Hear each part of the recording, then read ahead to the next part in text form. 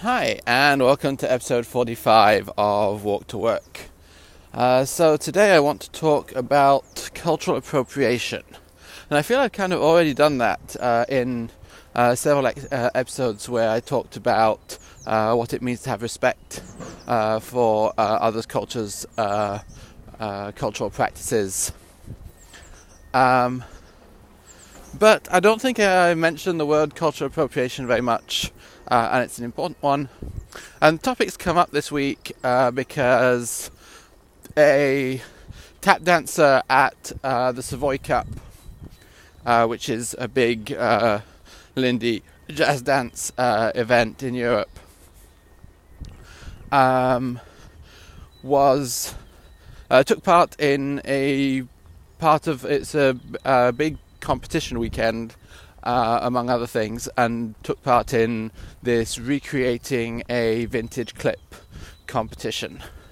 And I think there's poor judgment on the organisers in apparently not giving clearer guidelines to what would and wouldn't be considered appropriate for this competition. And presumably, so the idea was that the clip would be projected behind the dancers as they were dancing, and the goal is to be as faithful a reproduction as possible. And I think you can check out some people recreated Hellzapoppin'. I didn't look at it. I'm going to assume they did it in good taste. Like there's a lot of very racially coded stuff in Hellzapoppin', which would not be appropriate for a modern reinterpretation, unless all the dancers in that modern reinterpretation, maybe if they were black and those were choices that they were making. Anywho, so this guy Daniel, apparently he's a really good tap dancer. There's an extent to which I don't care, but everyone's paying lip service to, oh yes, Daniel, you're a great tap dancer. Let me at least acknowledge this before telling you you're wrong. So I guess I can do that too. He decided to recreate an apparently really challenging routine that was performed. The original performance was with gigantic Native American headdress by some Greek American dancers back in the 40s, I believe. Maybe it was the 30s. Thereabouts. And so we clearly understand that that's wrong, and we shouldn't do an original performance like this today. And so then Daniel performed one. His performance was presumably vetted and pre-approved to a certain extent,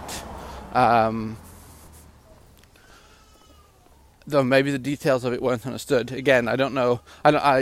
Not going to that. But the organizer, and so he re-performed this, apparently including full headgear, because he wanted to get as close as possible to the original. And there lots of people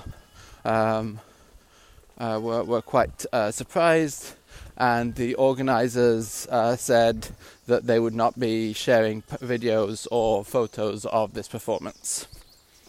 And so obviously that leads to cries of censure, and you don't do censure in France, because I think Savoy Cup was in France.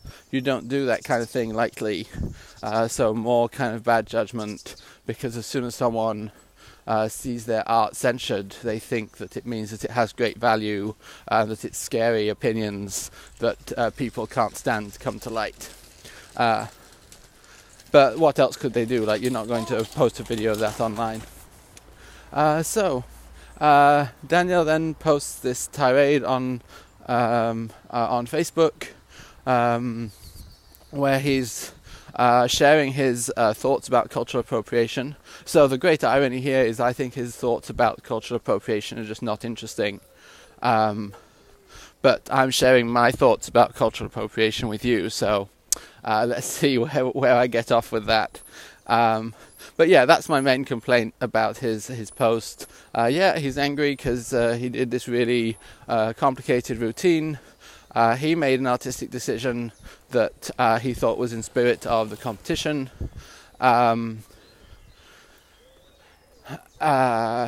He won, but he can't share this video with anyone, or can't even see the video.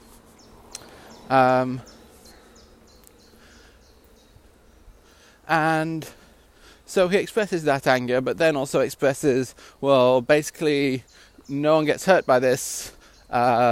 Everyone understands that this is wrong. You have access to the original clip that looks like this. Having access to me looking like this, there's no problem. And cultural appropriation is a silly concept anyway. What you're going to do, forbid white people from doing anything by people from other cultures. Like, you're a bunch of white people doing Lindy Hop. What kind of hypocrites are you to tell me not to do this performance like it was done originally? And yeah, that's also kind of boring because it's a very straw man argument. That's actually what I want to get to. Yeah, so racism. The best definition of racism I've seen is that it involves prejudice and power. And so this is not the dictionary definition of racism, because the dictionary definition of racism, which is basically the definition of prejudice based on race, does not help end racism, because it makes it seem like a black person's prejudice based on race is the same kind of racism as a white person's prejudice based on race. And the prejudice, the racial prejudice is there, but the institutional power, the systemic power between the people is different. And that's an important concept if you are to understand racism. So yeah, this is not like my opinion. This is common knowledge in most circles that discuss this kind of thing. But it's already a first stumbling block for people. So if that's a stumbling block for you, you're going to disagree with the rest of what I say. Yes. Next we get to different race is a social construct, is an entirely invented construct. Ethnicity is a bit different. It actually kind of exists, I guess, because that's how people identify. And race is kind of slightly more that people are identified as. When I walk down the street, people see me as white. And so my lived experience is the lived experience of a white person. Ethnicity is slightly different. No, I'm not going to get into it because I haven't thought about it enough for today.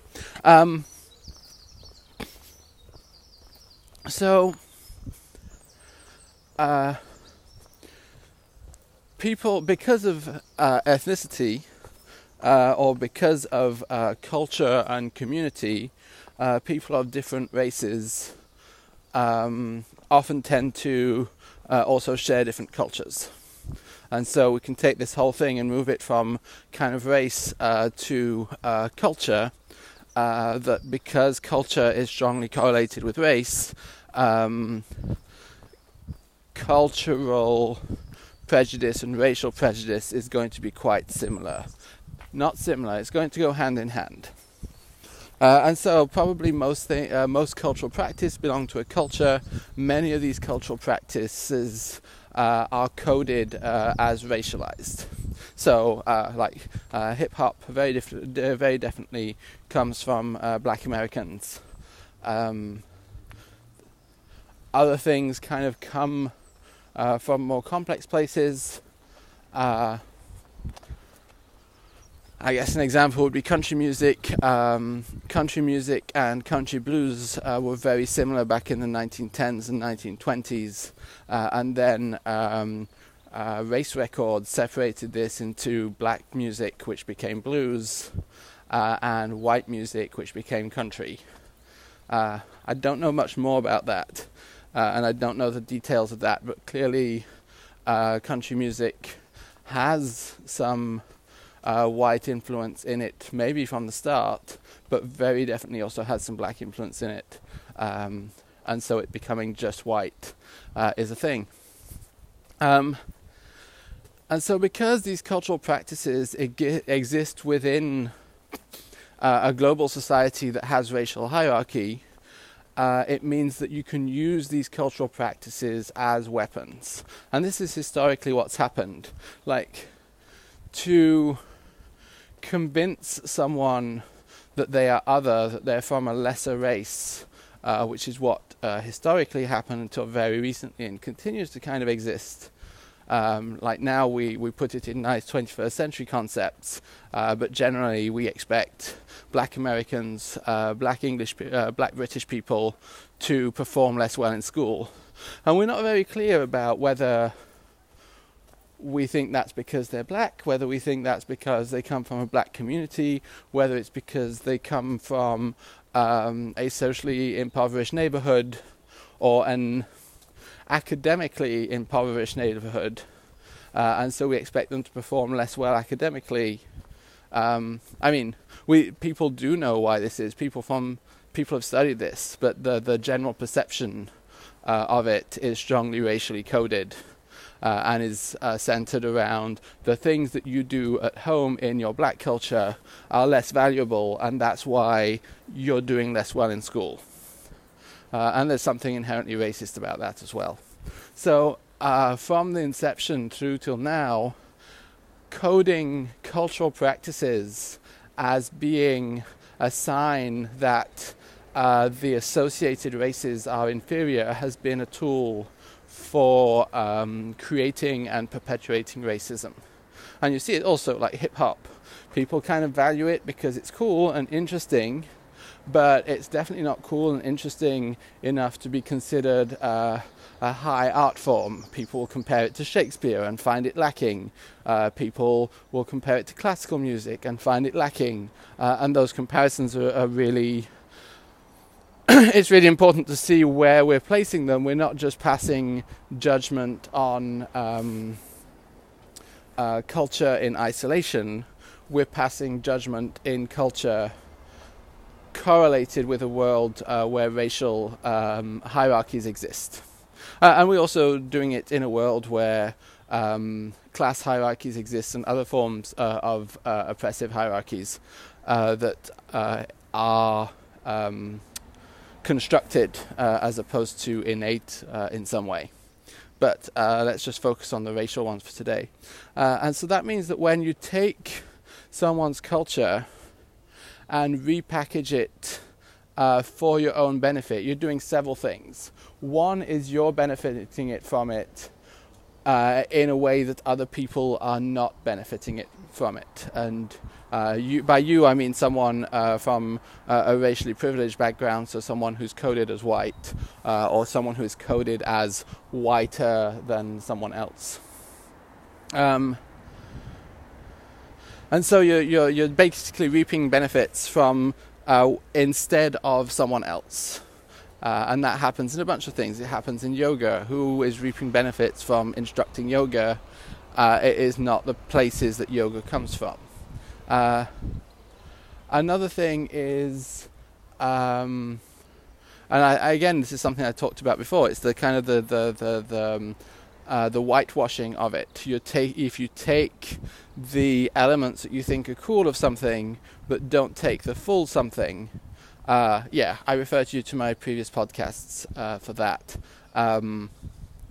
There's just something inherently wrong in it because you have access to whitewashing that people who is natively from that culture does not, because they understand that whitewashing doesn't make sense, and they don't have access to the cultural codes that enable them to understand which way you whitewash a thing.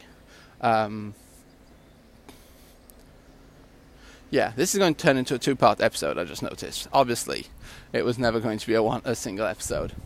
And then the third bit is that you continue to keep the us and themness. If your way of participating in a culture does not include the community that culture comes from, then you're basically taking something and leaving its originators behind. And there's something inherently uncool about that as well. So, cultural appropriation, taking something that is not from your culture and having it serve your purposes, has these 3 problems to it. You are not... you are benefiting, whether it's economically or socially, or just personally, from this thing in a way that the people that the culture originates with is not. You are participating in othering by being able to whitewash this cultural practice, to transform it to suit your own needs. And you are participating in othering if you feel that you're able to take the cultural practice but not take the community with you. Because then it just means that they will move on to other nice things because the previous nice things are tainted for them, and then you'll just take them all over again. I liken this to someone with more money. You have a restaurant which makes really good organic food that's prepared with care, tastes delicious. Someone, just because they have more money, is able to convince your landlord to threaten to evict you, and so they take over your business. And there's nothing you can do because you don't have enough money to stop them. You don't even have enough money to pay a lawsuit, and the law's not on your side anyways. And then they keep your name on it, but they start serving food that they bought at discount at McDonald's and are repackaging under your name. And that destroys your reputation, that destroys your vision for your restaurant, and it leaves you high and dry and penniless. And so you create something new, you create a new restaurant because you have this vision, this is the gift that you have to bring to the world, this is what you're here to do, and they just do it all over again. I think this is a almost appropriate comparison, which probably has a lot of limits, but kind of speaks to me. Like, I have a vision for what I want to contribute to the world, and if someone were to take away that vision, that would be profoundly traumatic just to me. And then you kind of extend that trauma across a whole population and across multiple generations, and you maybe get an inkling, the beginning of an inkling, I don't know. And so yeah, that's why I think that the notion of cultural appropriation makes sense. You have to consider power disparities between cultures, and you have to understand that this is a conversation that's been had. I'm not saying anything new here. I'm just summarizing my understanding of the concept. And so in the article, Daniel says several things that I think are wrong, and there's been some discussion on Facebook, and lots of people have made arguments that I think are wrong. And I don't think they're wrong just because I disagree with them. I just think that they're poorly thought out arguments that don't hold water. So I guess part 2 of this is going to be myths or poorly thought out arguments about cultural appropriation, and have 5 or 6 of those to address. So stay tuned till next time, and I will address them. I have a couple of minutes, so let me just tease what I plan to address. What did I write down in my notes here? Ooh, I'm having trouble accessing my notes. There we go. Yeah, okay. So there's people who say, oh, this cultural appropriation thing is saying that white people can never do a black thing ever. That's not what cultural appropriation is saying.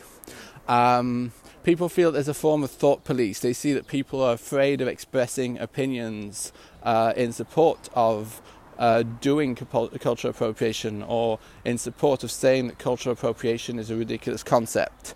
And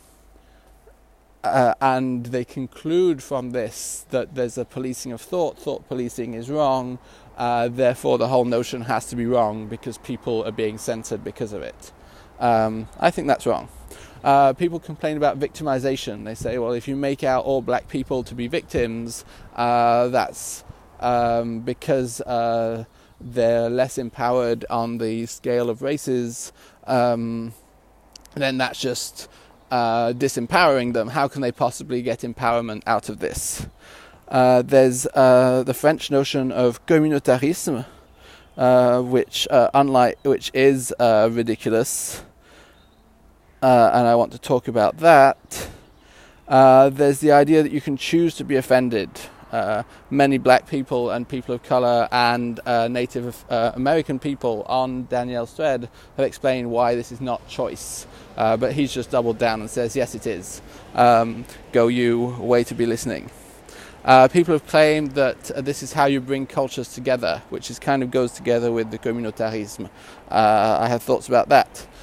People have been very confused about what happens if you ask a Native American person if you can wear a headdress. What happens if one of them says yes?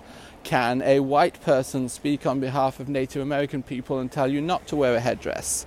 That's an interesting question, but it doesn't have such clear-cut answers. Is the whole Lindy Hop community just a bunch of appropriators anyway? So where do they get off with being hypocrites about not wearing Native American headdresses? I'm not sure if they're called headdresses. Maybe I should have actually researched that before calling them that. Well. Sorry, I will actually research that before the next podcast. And then there's finally, and this was relevant also in discussion of Ksenia's braids last year,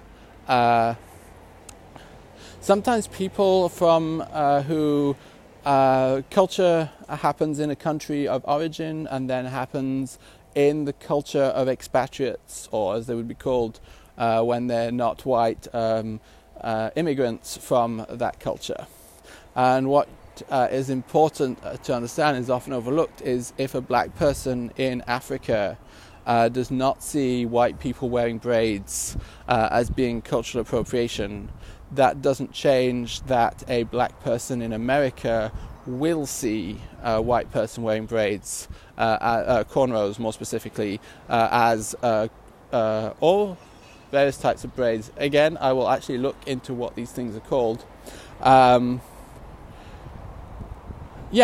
the fact that a black person from a country that has a government that has independence, well, as much as you can in Africa, that's quite complicated as well. I don't even know anything about it. Them not feeling harmed by a white person's behavior does not negate a black person in America feeling harmed. Much in the same way that a Japanese person might be okay with you wearing a kimono in a way that a Japanese American person might not. Oh, that was almost defending the whole thing. That's a spoiler for next week. This will be published in a couple of weeks, so I guess the whole thing will have blown over by then and I'll just revive it. Sounds great. I will see you next week. Until then, take care.